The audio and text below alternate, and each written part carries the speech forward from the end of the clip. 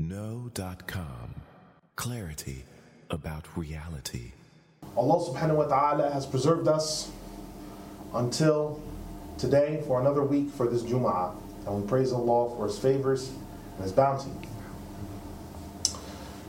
I would also like to remind that for those that are in the know, we are in the last week of Rabi' al-Akhir. This means that soon we will be looking for the moon, for Jumad al-Ula. If the moon is sighted, this will mean that Rabi' al-Akhir was 29 days and Ramadan is 5 months away. 4 months. If in the event that we don't, then it's 30 days and it's 4 months away.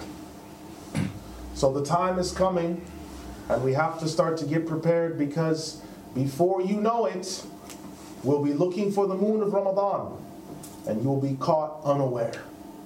Use your time wisely and prepare. Prepare for this fast with the fasting of Nabiyyuna Dawood alayhi salam, one fast on, one off if you can. Prepare for this fasting if you can, every week, Mondays and Thursdays if you can. Prepare for this fasting 3 days out of every calendar month if you can. Prepare, because the month of Ramadan is coming. Now, so far in what we've covered in the khutbahs, I promised 5 khutbahs to discuss Muslim governance. And we've gotten to 4 of them, and now we are on number 5, if memory serves me correct. I will quickly recap the phases of Muslim governance. The first governance, the Muslim governance, was a governance where we were ruled by prophets concurrently. Then came the era of the prophet kings, alayhim as-salam, Nabiyyuna Dawood alayhi salam, Nabiyyuna Sulaiman alayhi salam, prophet kings that ruled over the Muslims.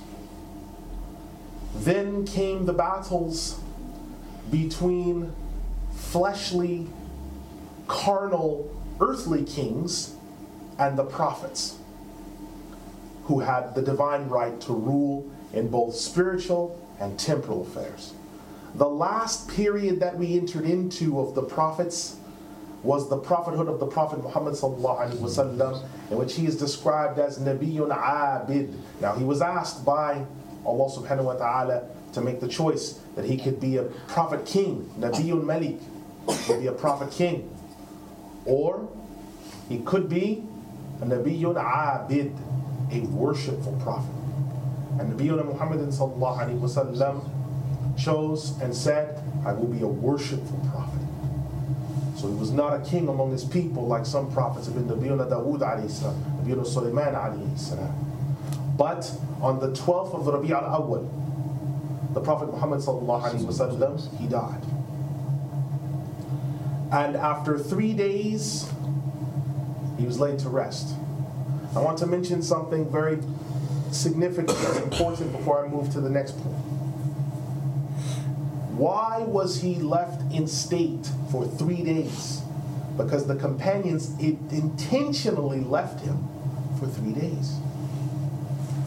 If you have seen the Jamaat Khana of the Ismailis, if you have seen the Jaf'ari Center not far from here, if you have been to the Al-Khohi Foundation in London, Shia colleagues will come to you and say, why did you leave him in state for 3 days?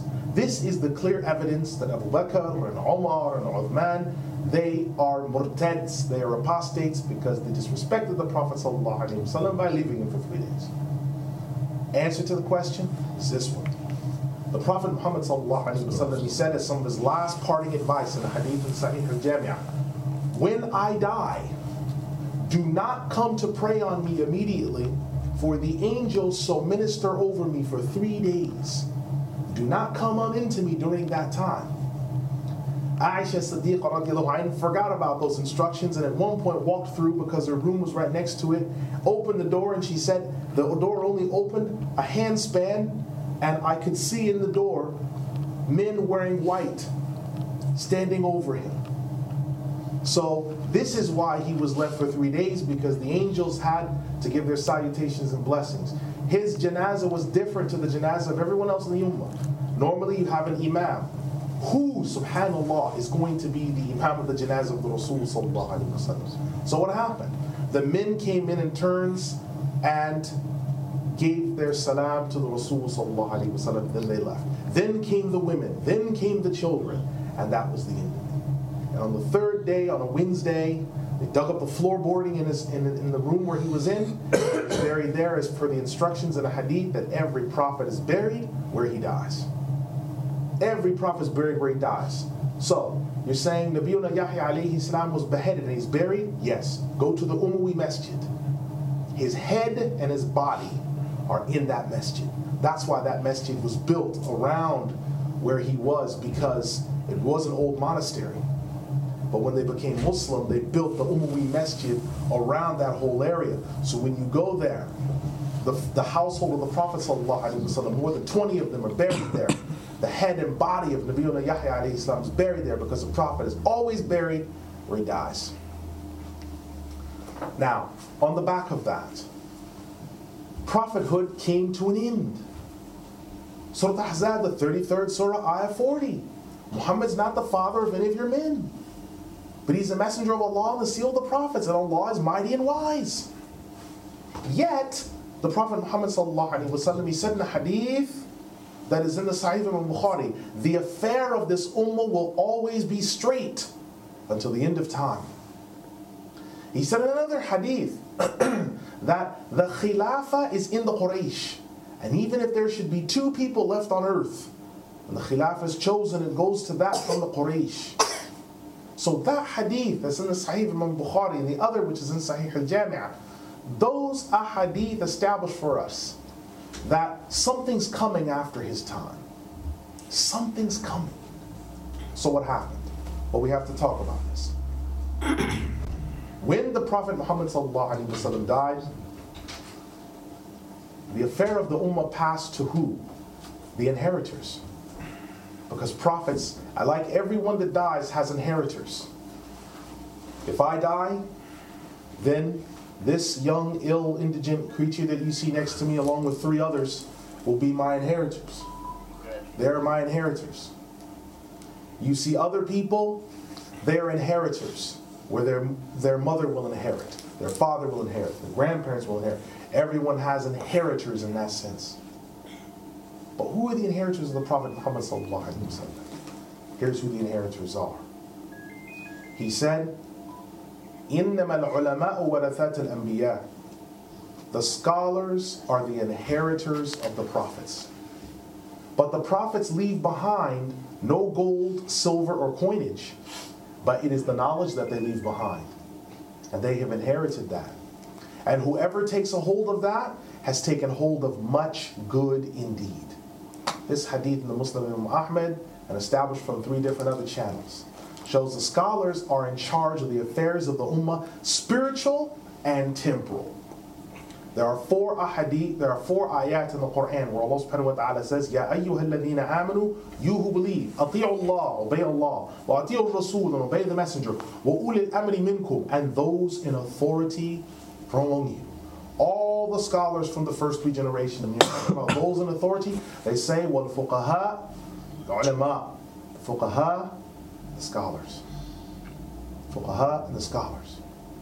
And so from that time, it was the scholars that put the fatha and kasra and dhamma in the Quran so that non-Arabs could read it, and put the consonantal markings. It was the scholars who wrote down the hadith. It was the scholars who wrote down the Quran in a big thick script. It was the scholars who sent the missionaries. It was the scholars who sent the people out to different locations. If you look at who the Prophet ﷺ chose when he sent people to different nations, they were all what? They were all the ulama. Mu'adh ibn Jabal was one of the ulama. Jaf'ar ibn Abi Talib was one of the ulama. All of the people that were entrusted with crucial actions were scholars. Abu Bakr as-Siddiq radiallahu anh was the most knowledgeable of all the companions, an alim from among them. And every khalifa was in charge of that office. Now, a period came where the first layman to rule the Muslim Ummah came in. He was Yazid ibn Muawiyah, or Yazid al-Awwal, and he was the first layman to rule the Ummah's affairs. And for the 2 years that he ruled, the tribulations were cataclysmic. Since that time, it's been this off and on battle between the scholars who are the inheritors of the prophets. And what I mean by scholars, I don't mean your local imam, or they're nothing in terms of comparison between them and the scholars. I'm talking about the mujtahids, the ulama, the ulul amr, these people who they give fatwa, and their fatwas are global. Most scholars cannot give global fatwa. You have different levels of scholars. The scholars that I am talking about are the scholars who have spiritual and temporal authority, and that their fatwa are binding and they are global. There are 40 of them in every single age. These are the people that I'm talking about. They're in charge of the affairs. And that process of the battle between earthly, fleshly rulers, the same battle that the prophets had to encounter, is the same battle that their inheritors must encounter. And this has been the struggle. But it's not over. This ummah has always been ruled by prophets or their representatives. And it's not over.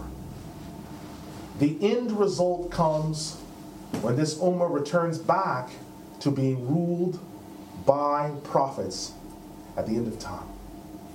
أقول قولي هذا أستغفر الله لي ولكم أستغفر الله إن الله غفور رحيم الحمد الراحمين.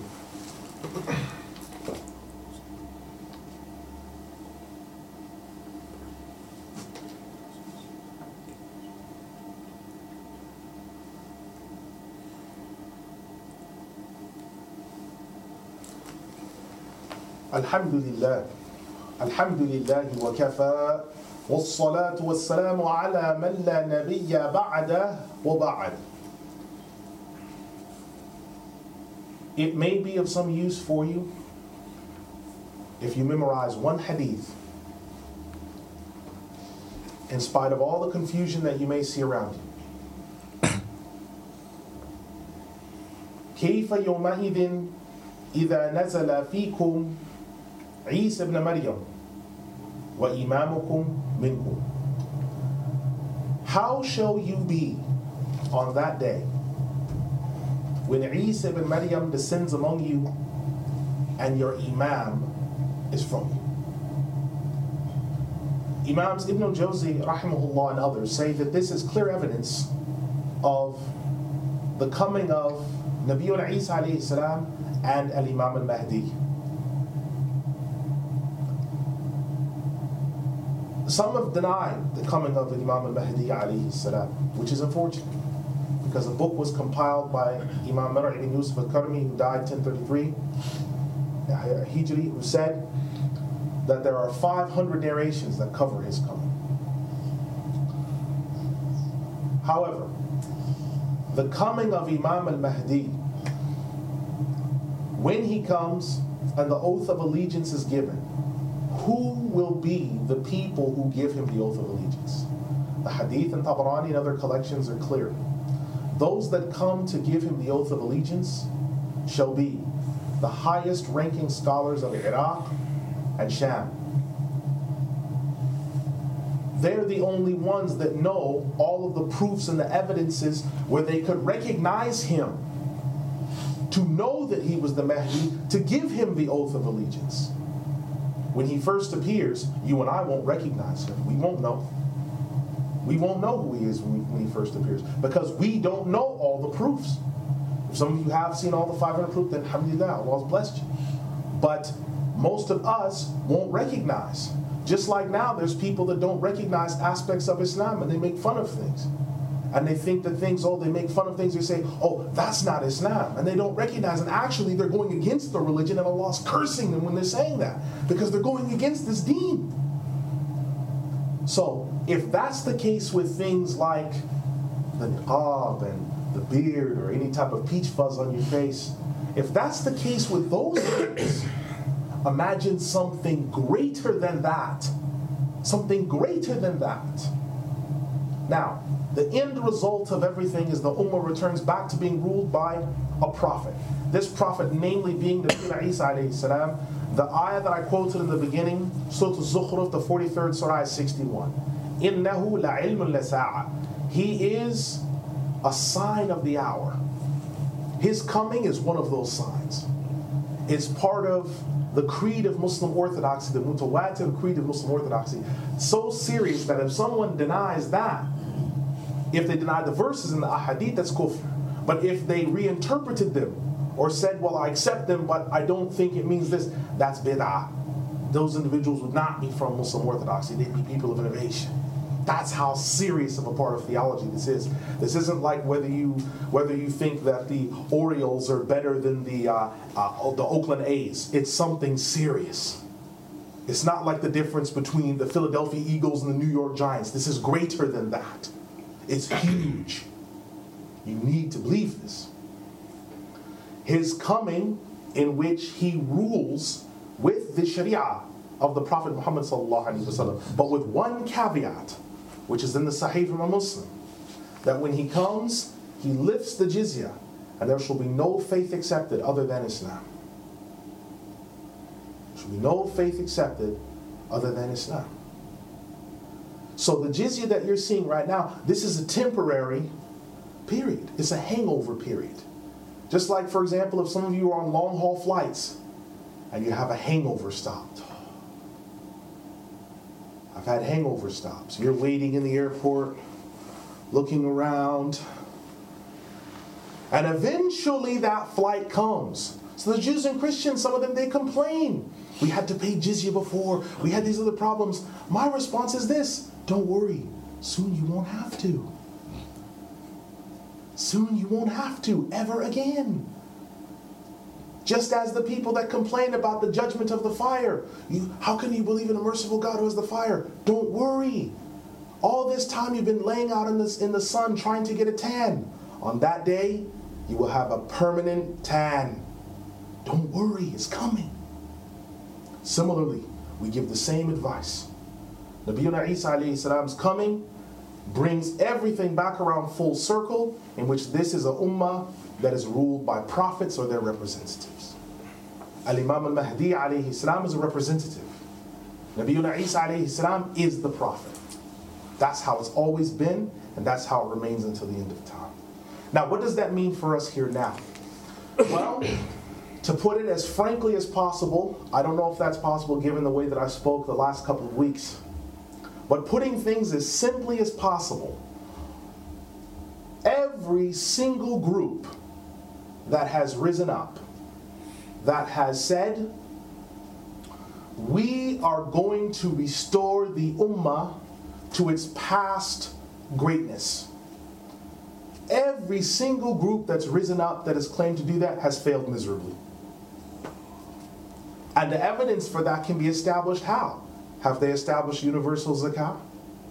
Have they established the governance of the revealed law throughout whatever land that they say they... No, they haven't. They can't. Well, then what's the principle then? Well, they failed miserably because they're not using the original sources that happened with the Muslim governance of before. What am I saying? What I'm saying is all of the modern movements, all the modern methodologies, all the fancy, slick, technocratic moves that people have tried to use to sort of bring Islam back as if it's been gone. They failed miserably. Whether it's Jamaat Islami or Ikhwan al-Muslimin, I'm not afraid to name them because we know who they are. They failed miserably. Those that we like and those who we don't like, they failed miserably. And they're headed towards another failure. Because any time you use a system or methodology outside of the methodology that's been given to us before, it will fail. You don't make cakes using dynamite. You don't try to rule the revealed law with other than its sources. It's a simple principle. So in this day and time where we're filled with upheavals, Syria's on fire, Egypt's on fire, Tunis is on fire, Libya's on fire, all these other places are on fire. The response is, so then, Brother Abu Jaf'ar, are you advocating that we just remain idle and do nothing? No, I'm not saying that. What I'm saying is this. I'm saying three things in closing. Number one is the revealed law can and will be implemented, whether it's partial or full, up until the end of time.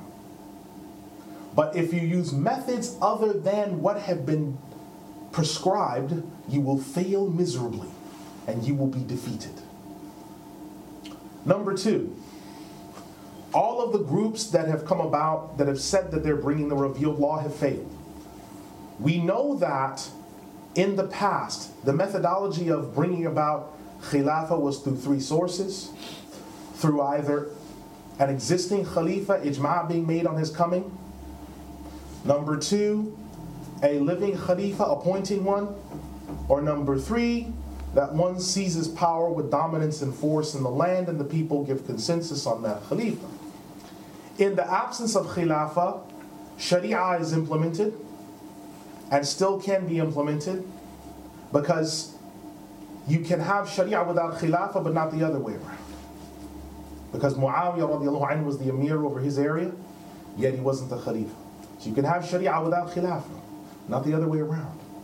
So the number three, then, the methodology to implement revealed law must be correct.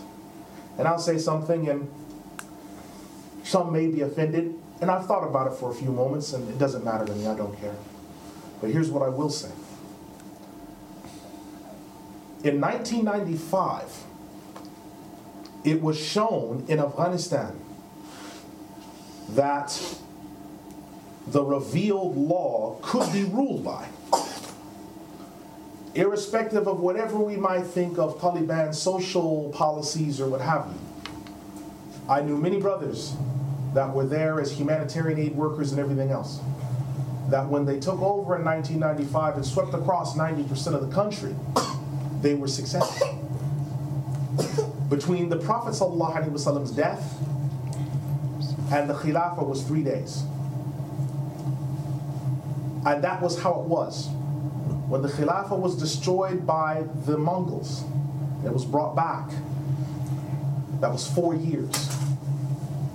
So the maximum we can see, we can judge any group by, is between 3 days and 4 years. If they have not achieved the objective of bringing the revealed law, we're not talking about Khilafah, just ruling by the revealed law. If they have failed to bring that within that period, they lie. Allah is not with them, and they stand judged. Because anyone bringing the true revealed law has that success rate. That's the longest rate we've ever seen where we've been without revealed law like that. And every group for the past 85 years has failed, except one.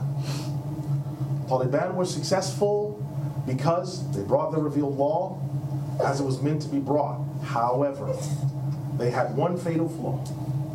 They had one fatal flaw. They had one fatal flaw. He'll get it out. That fatal flaw was this one. They allowed everyone to come in, and they allowed everyone within their ranks. What started off as a 500-strong group exploded into thousands. And this harmed them for the outcome because there was no way of accountability.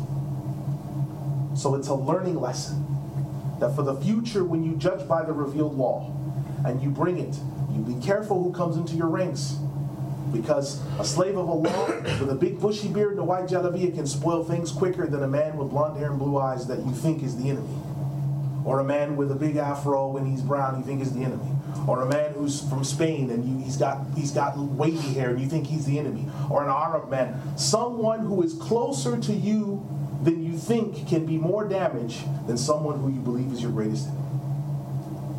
It's a learning lesson. So from what's happened with those brothers there, brothers that fought the whole campaign from 79 to 89, then they collected the guns in 95 and made the country safe where there was no heroin. Heroin was dry here. You notice when the Taliban were taken out of power, the streets were flooded with heroin again. John Pillager tells you that. Robert Fisk will tell you that, because they got rid of it all.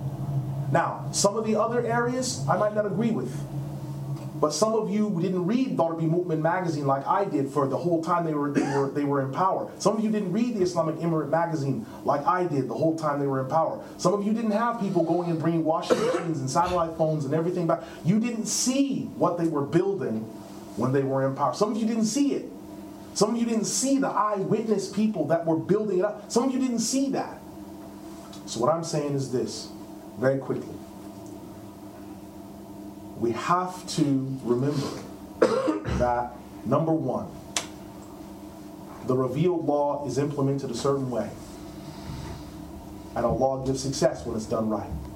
Number two, that those that bring the revealed law must be careful to close ranks to make sure that they're not betrayed.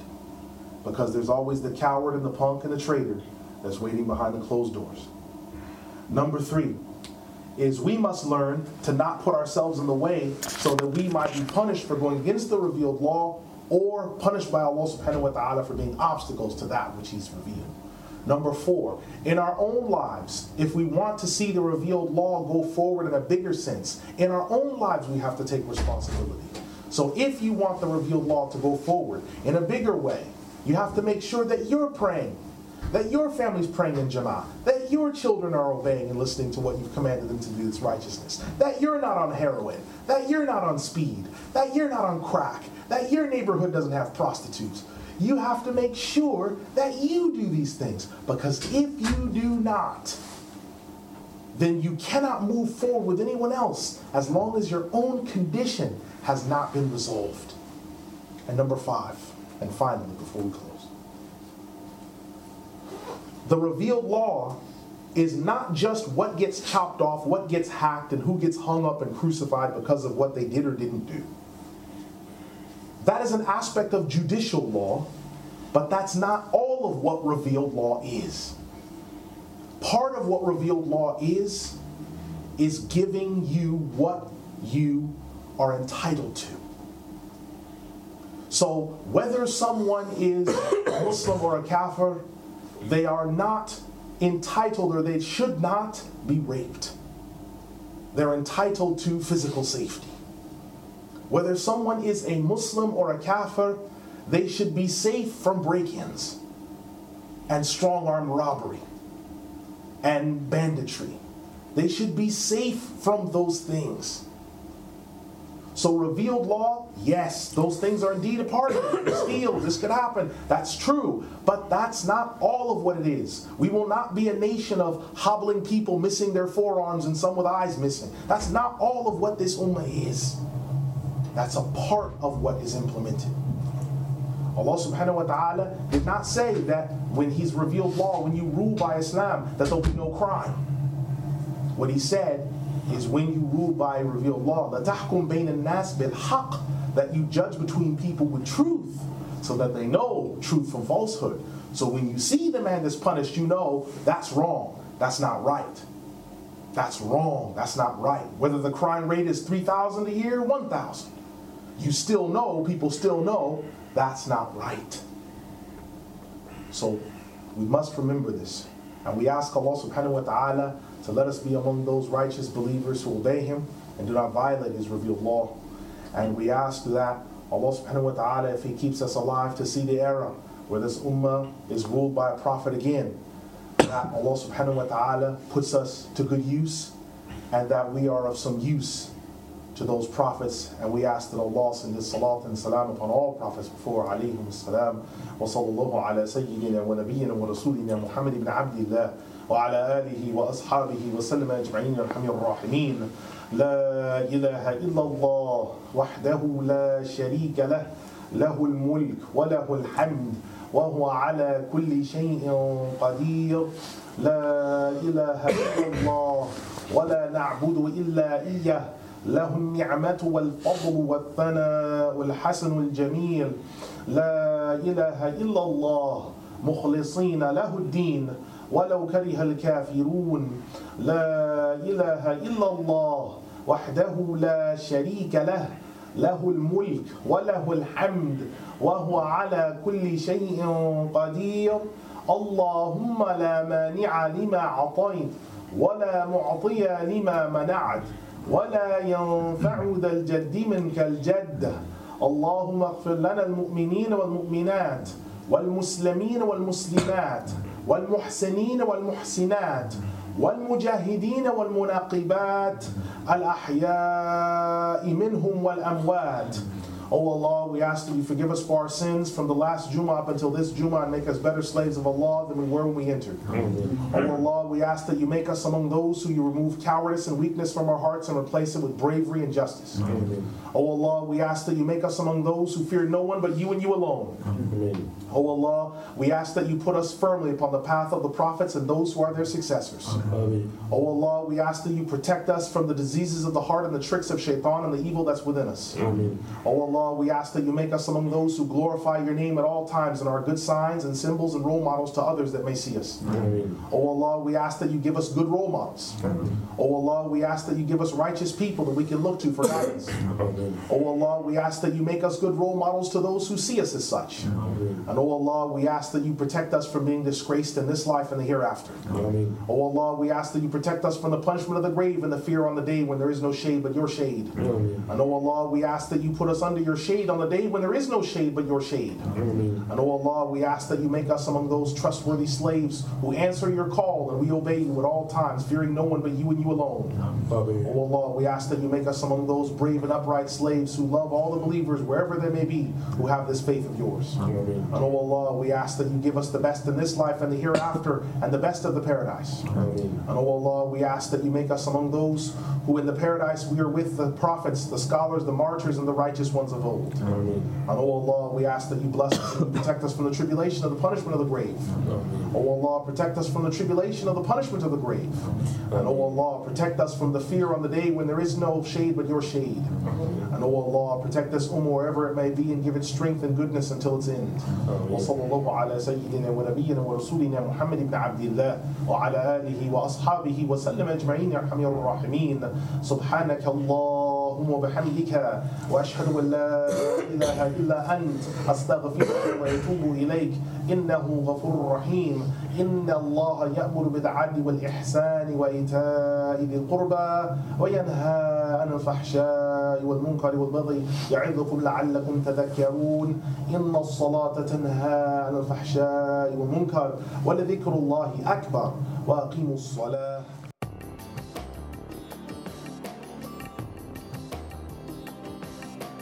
Know. Clarity about reality. See more at know.com.